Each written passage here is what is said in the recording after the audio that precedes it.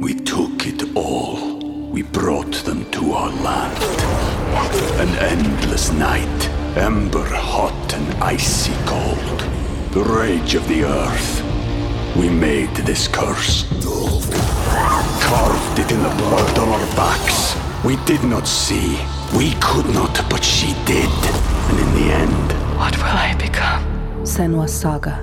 Hellblade 2. Play it now with Game Pass.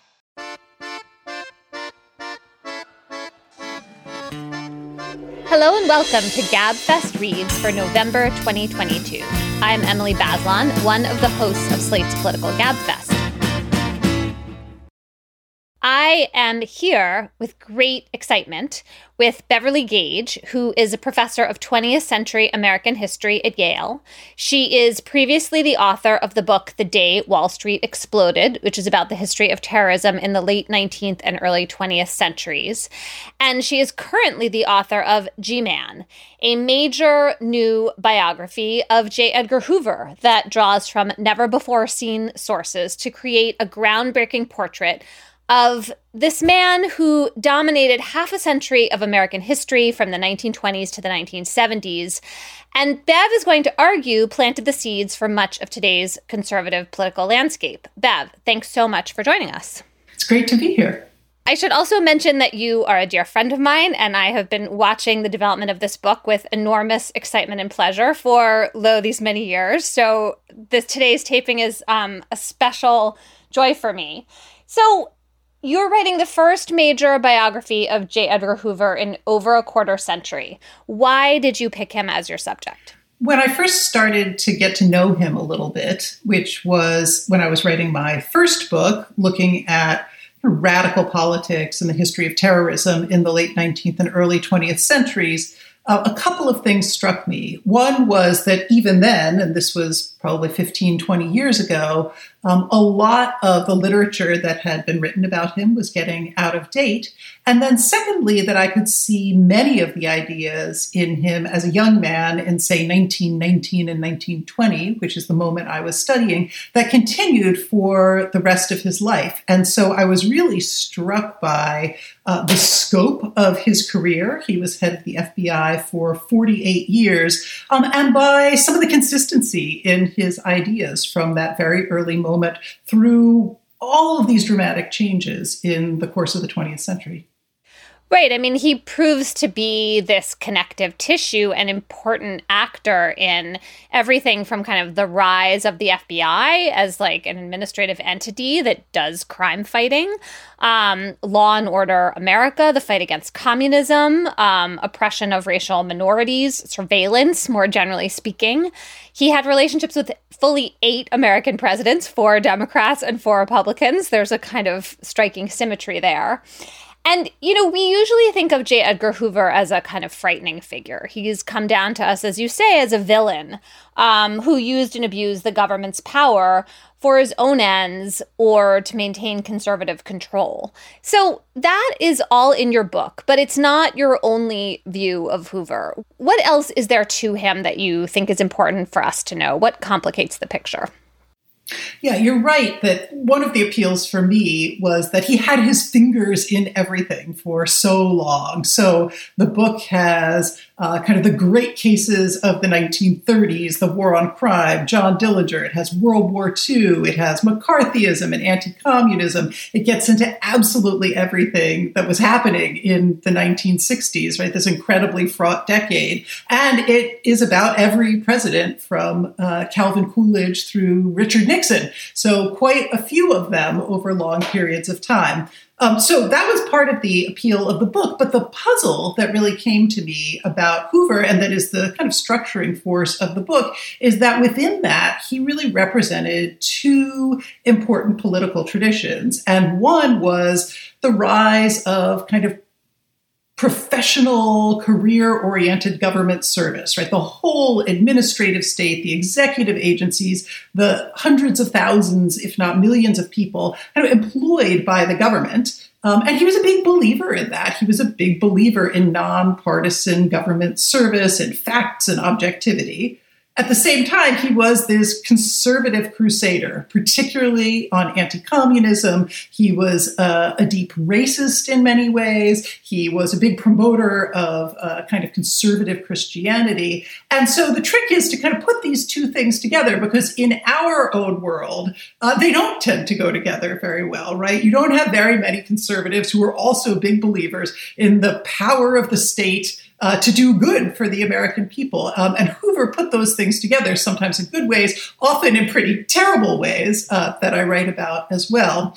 As far as Hoover the villain goes, right, this is our dominant image of him for sure, and rightly so. But one of the things that the book tries to remind everyone is that for most of his life, Hoover was not this kind of weird figure cowering in a back room, intimidating people and pulling strings. He was one of the most popular figures in American politics, and he had lots and lots of support from both Democrats and Republicans. So he didn't just stay in office for those 48 years by strong-arming everyone and scheming against them, though he definitely did plenty of that. He also had a real political base, and therefore I think tells us some really important things about our political history.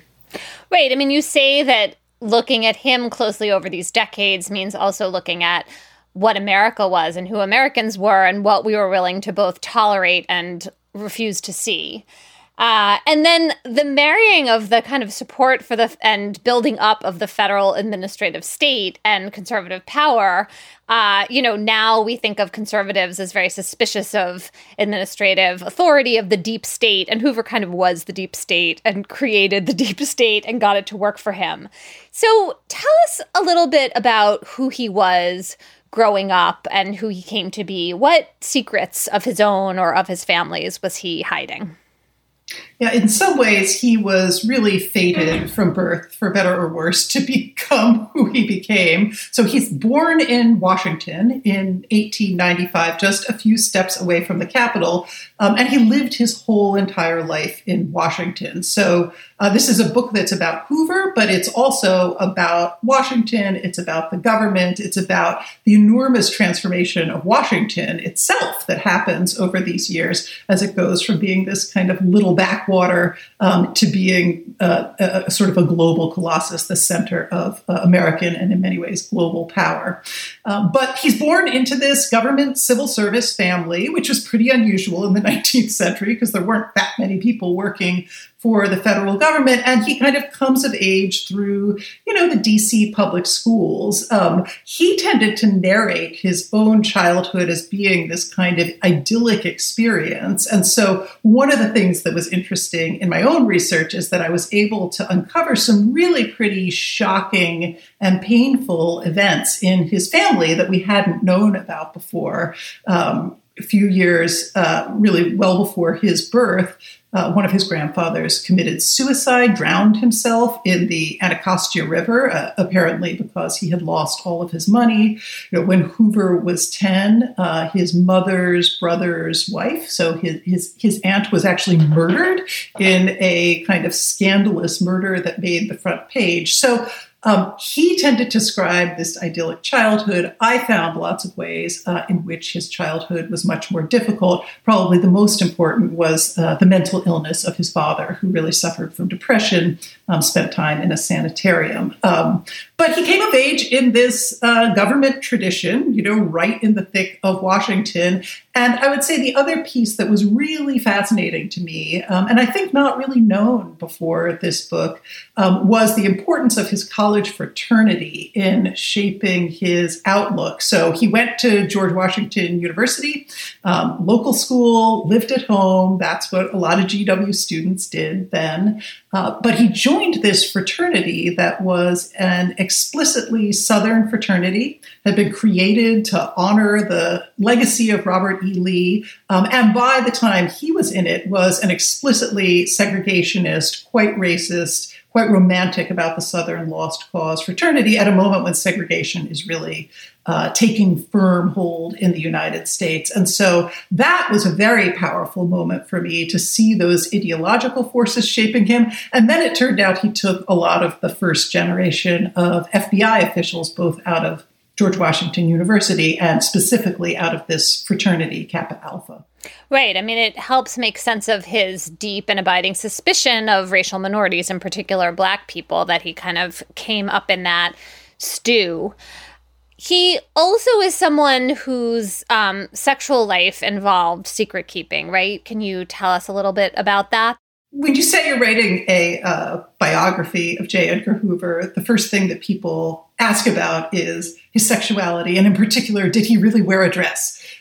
So there was a biography that came out in the early 1990s that had a description of Hoover at a kind of group sex event at the Plaza with Roy Cohn, who was another great villain of American history, in which one of the witnesses alleges that Hoover was dressed as a woman, calling himself Mary, and having sexual encounters with several young men. So the woman who told that story, unfortunately, is a highly impeachable witness, which is to say that she actually served time in prison for perjury, not related to this, but related to other things. So, it's really very hard to know what to do with that story, but I think we can say, by most standards, there's not much evidence for that. What we do have a lot of evidence about is about Hoover's relationship with the person who was clearly the most important figure in his romantic and personal life, which was Clyde Tolson, who was his second command at the FBI for most of the time that he was there. And, his relationship with Tolson is interesting and tricky because on the one hand, both men certainly said that they were not gay. And by the 40s and 50s, you could be fired from your government job if you were in fact found to be gay. And the FBI itself was in charge of a lot of that investigating and policing. Nonetheless, he and Tolson operated very openly as a kind of social couple. They went to clubs together, they traveled together, they went to each other's family funerals and weddings, right? So they never technically lived together, but they spent almost all of the rest of their lives together. And all of that is just incredibly well documented and is a way into thinking about this combination of secrecy and openness that really characterized his sexuality. I think if he had been in another era, he might have been an openly gay man, but it's not how he behaved in most ways, and it's not how he described himself. And in fact, when he heard rumors that, this person at a party said, "Oh, I hear this thing about J. Edgar Hoover. He might be a queer. He might be a homosexual." He would actually send FBI agents to figure out who that was, hunt them down, talk to them, say, "This is the most scurrilous thing I've ever heard," and really intimidate them into silence.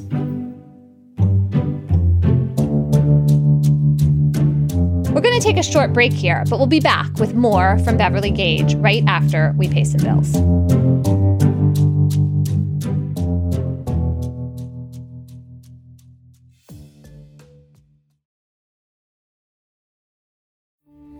We took it all. We brought them to our land. An endless night, ember hot and icy cold. The rage of the earth. We made this curse. Carved it in the blood on our backs. We did not see. We could not, but she did. And in the end, what will I become? Senua's Saga. Hellblade 2. Play it now with Game Pass. This is the story of the one. As head of maintenance at a concert hall, he knows the show must always go on. That's why he works behind the scenes, ensuring every light is working, the HVAC is humming, and his facility shines. With Grainger's supplies and solutions for every challenge he faces, plus 24/7 customer support, his venue never misses a beat. Call quickgrainger.com or just stop by. Grainger, for the ones who get it done. Hey Slate listeners, I'm Christina Cauterucci, the host of Slow Burn, Gays Against Briggs. I want to tell you about a special event we're doing at the Tribeca Film Festival in New York City on June 13th. To celebrate this new season of Slow Burn and Pride Month, we're hosting an exclusive live taping of the show with special guests, including civil rights activist and Black Lives Matter organizer DeRay McKesson, comedian and singer Esther Fallick, Eric Marcus, the host of Making Gay History, and Sam Feder, director of the Netflix documentary Disclosure, about the depiction of trans people in film and television.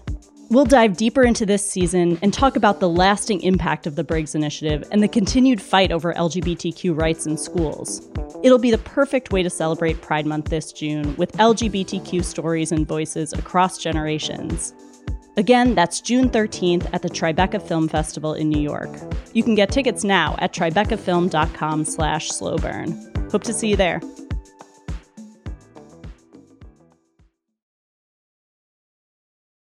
You tell a great story about triumph, mostly, I think, in counter-spying against the Soviet Union.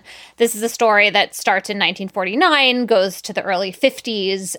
It changed my view of how I think of Julius and Ethel Rosenberg, who were famously executed for spying on behalf of the Soviets against the United States. And it also involves Kim Philby, who was the top British intelligence officer of that era. Tell us about Venona.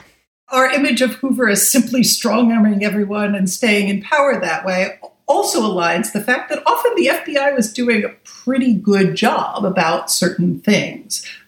They were often pretty effective at solving high-profile crimes. And in the case of the kind of war against communism, they did make some really significant breakthroughs when it came to Soviet espionage. So the Venona project was something that started within the army during the war when they began capturing Soviet cables that were going back and forth from the United States. And late in the war and then immediately after the war, they began to decipher these cables, and they had thought maybe they were trade or industrial secrets, but it turns out that some significant proportion of them related to espionage. And so the Army came to the FBI and said, you've been conducting your own espionage investigations. If we put our minds together with what we're figuring out here, what you already know from your files, maybe we can identify some Soviet spies that we didn't know about. And for this period in the late 40s and early 50s, Venona becomes this incredibly important project,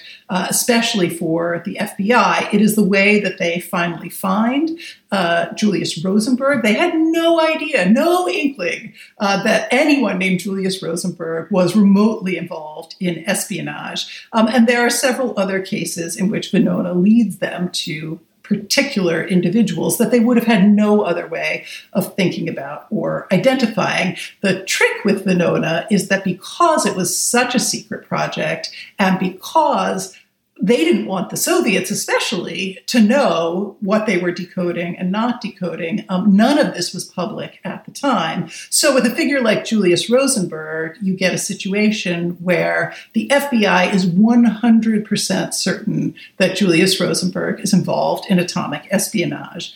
But in court and in the court of public opinion, they don't want to present that information. And so they are trying all the time to find other ways to go after some of these figures. In Julius Rosenberg's case, his brother-in-law ultimately flipped and testified against them, but then that became a kind of he said versus he said courtroom hearing because we didn't have this firm evidence. And then in some cases, other spies got off altogether because this was the evidence that they had, but they didn't want to release it. And so many people that they identified as being involved in espionage just went about their lives and kind of walked free.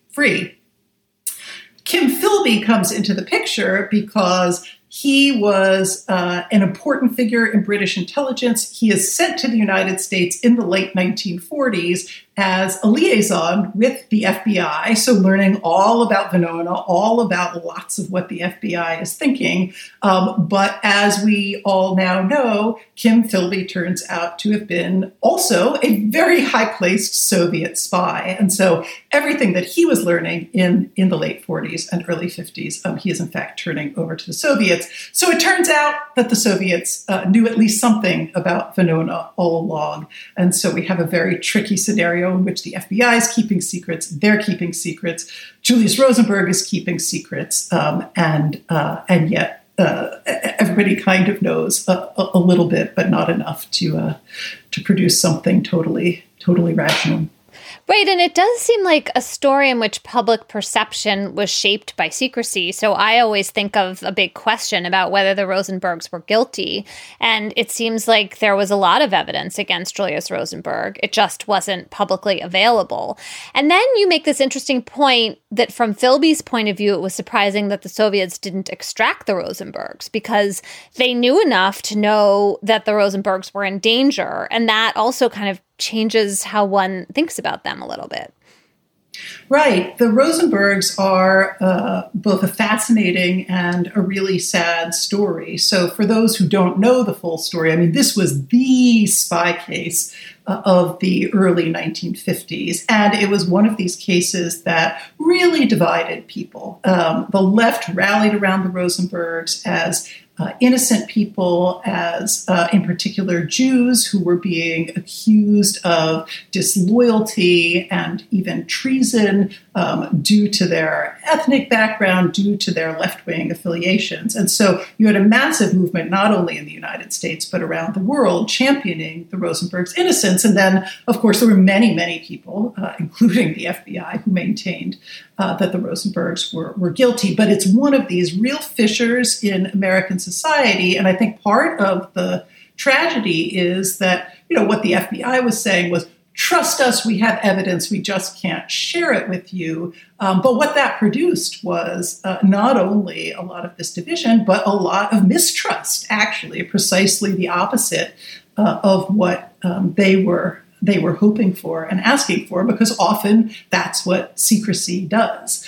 And of course, the real tragedy of the Rosenberg case is that both Julius and his wife Ethel were then executed, put to death.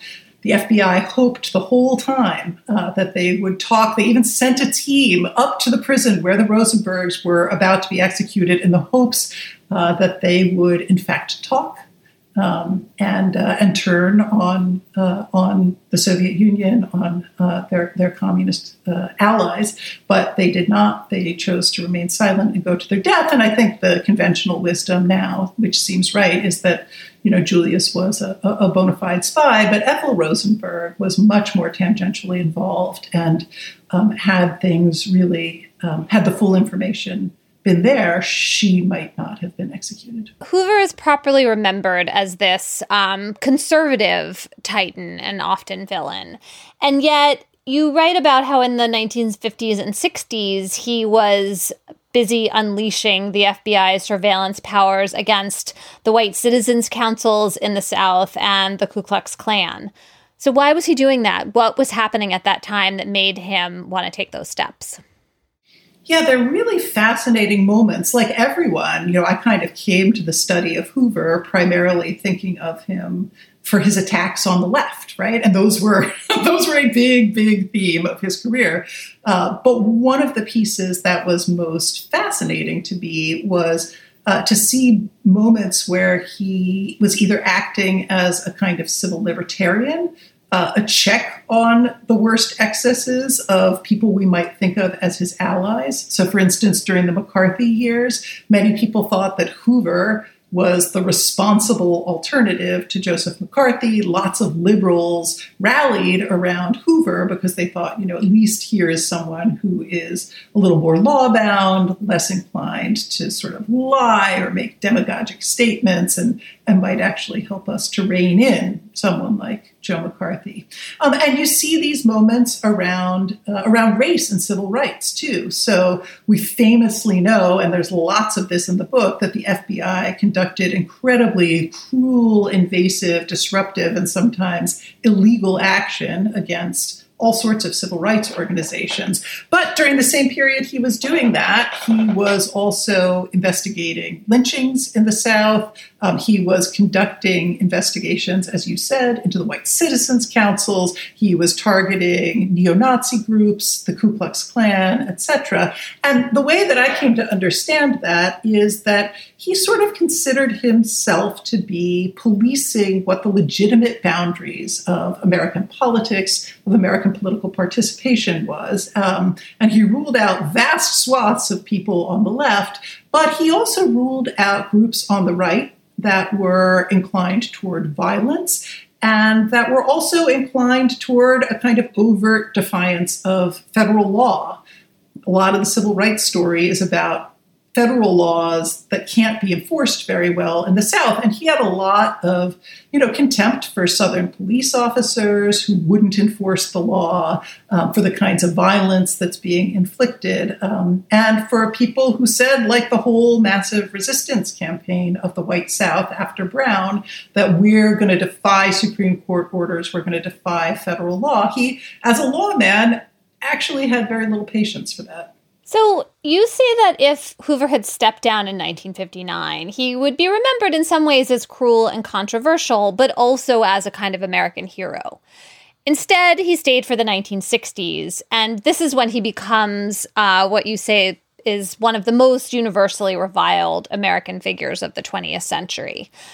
Tell us about Hoover's relationship with Martin Luther King, which I think is at the very center of this part of his legacy. How did Hoover see King, and how did that factor into the civil rights movement's development and then the investigation of King's murder? Thinking about King kind of evolved gradually. We tend to think of a moment in the mid-'60s when he's really obsessed with Martin Luther King, and that is absolutely true. But early on in the 50s, in the wake of the Montgomery bus boycott, in many ways, his first introduction to King was through accusations that several people who were close to King were members and secret members of the Communist Party.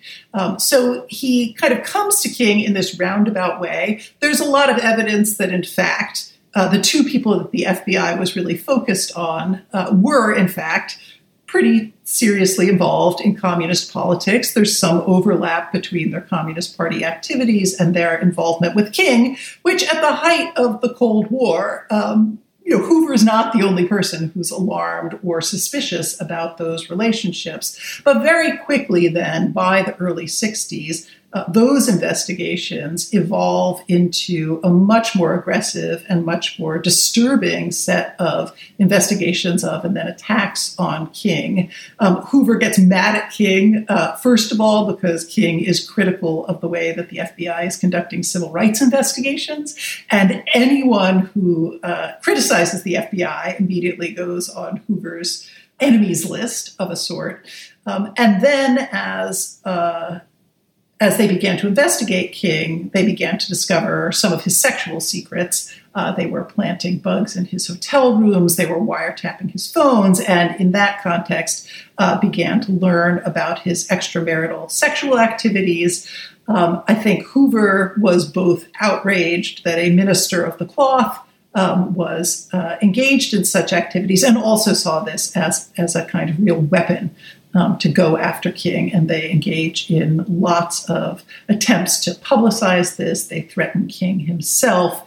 There's a famous anonymous letter that they send to him along with recordings from his hotel rooms, urging him, at the very least, to get out of political life. King interpreted it as an urging to actually kill himself. And all of this is happening in the context of Hoover's pre-established worldview, which looks at anyone who's engaged in civil rights politics, certainly who's engaged in nonviolent civil disobedience, who's engaged in the movements of the left as being suspicious anyway. So it's a combination of very particular things, very broad kind of racist ideas, and then the intersection between the two of those really just became combustible in King's case. And is the investigation into King's murder part of why we remember Hoover in this controversial way? Or is this a moment where the FBI is really grappling with the limitations of, being responsible for this investigation, but also, having to deal with Southern police forces and these, not entirely developed techniques of law enforcement? Yeah, well, when King was assassinated in 1968, a lot of this enmity between Hoover and King, or at least of Hoover toward King, had become public. It was pretty widely known. We didn't know about the worst of it, really, the really secret operations, the wiretaps and the bugs that were being deployed against King, the threats, etc. But it was certainly no secret to anyone that Hoover disapproved of, despised, and was going after Martin Luther King. So when King was assassinated, this meant that the FBI had really a huge problem on its hands. On some level, it wouldn't necessarily have needed to be a federal investigation, right? Murder in and of itself is not necessarily a violation of federal law. It could have been handled in some scenario by the local and state authorities. But Lyndon Johnson very quickly says, Edgar, you've got to do this. We've got to take charge of this. And so what ends up happening is that, in part because the FBI is so worried about being criticized for not doing enough, for its history of enmity toward King, they launched the biggest investigation in their history. And the story of tracking down James Earl Ray is really an incredibly dramatic story. It uses practically every part of the FBI's bureaucracy. And in the end, they do, of course, track down Ray, bring him back to the United States, turn him over to the local authorities. But so it was a sort of paradoxical thing. And even then, many people said, well, you helped to create the climate that made this assassination possible. And I think that that's true. It also helped to produce what are still in circulation today, which are, of course, a lot of suspicions about that investigation, a lot of conspiracy theories, a lot of sense that Hoover's FBI couldn't actually be trusted to carry out that kind of investigation.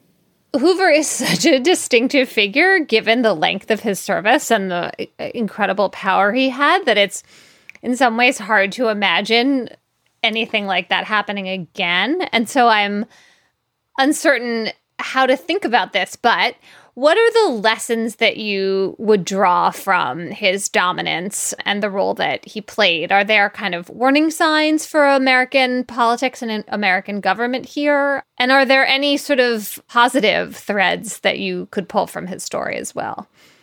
I think the big lesson is don't do that again, right? As you say, don't put one guy in charge of your most powerful law enforcement and domestic intelligence service for half a century. Okay, that was a bad idea.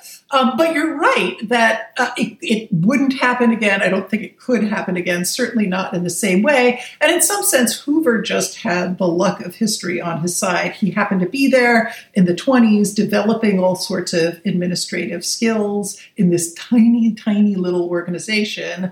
And then when the government blew up, expanded, then he was just there to kind of ride that wave. And there weren't a lot of controls on either the institution or on a figure like that. So we're not going to see Hoover in the same way, but I think there are all sorts of lessons about secrecy and its perils in a democracy, right? How do we want to think about the role of an institution like the FBI in our own day, going after maybe organizations on the right that are being accused of violence and extremist beliefs, right? That is something that we actually need to think through very carefully, because a lot of the techniques that are used in one instance can then be deployed for all sorts of other political purposes. So I think we have lessons about secrecy and the need to really think seriously about the limits of federal power. In many ways, one of the pieces that I took away from Hoover, if we're going to draw any positive lessons, is that he understood very well from a very early point that the work of government wasn't actually self-evident to people. That if you wanted to have a successful institution, one that had a lot of popular support, which the FBI did even at his lowest points, it was an incredibly popular institution, and at his highest points, he had something like a 98% approval rating, right? Just incredible. But part of that was because he deliberately set about to kind of show people that the FBI was an institution that was working on their behalf. Now, sometimes that was through propaganda. Sometimes, obviously, he wasn't telling the whole story. But he did have a really profound sense that being even in the administrative state, you were in a kind of dynamic relationship with the citizenry. And if you wanted people's support, you were going to have to show them what you were doing. You were going to have to kind of sell the work of government for people to rally around it. Congratulations on this important book, this monumental achievement of authorship. Beverly Gage, author of G-Man, J. Edgar Hoover, and the Making of the American Century. Thanks so much for coming on GabFest Reads. Thanks. This was lots of fun.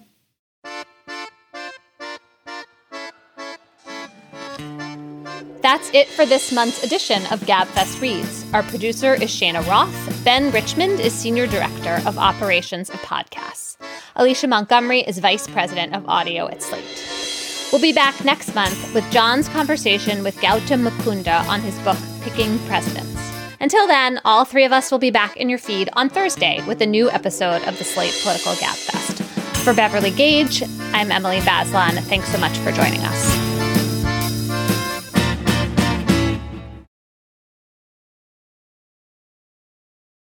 Hello, it is Ryan, and I was on a flight the other day playing one of my favorite social spin slot games on ChumbaCasino.com. I looked over at the person sitting next to me, and you know what they were doing? They were also playing Chumba Casino. Coincidence? I think not. Everybody's loving having fun with it. Chumba Casino is home to hundreds of casino-style games that you can play for free anytime, anywhere, even at 30,000 feet. So sign up now at ChumbaCasino.com to claim your free welcome bonus. That's ChumbaCasino.com and live the Chumba life. No purchase necessary. VGW. Void where prohibited by law. See terms and conditions. 18+.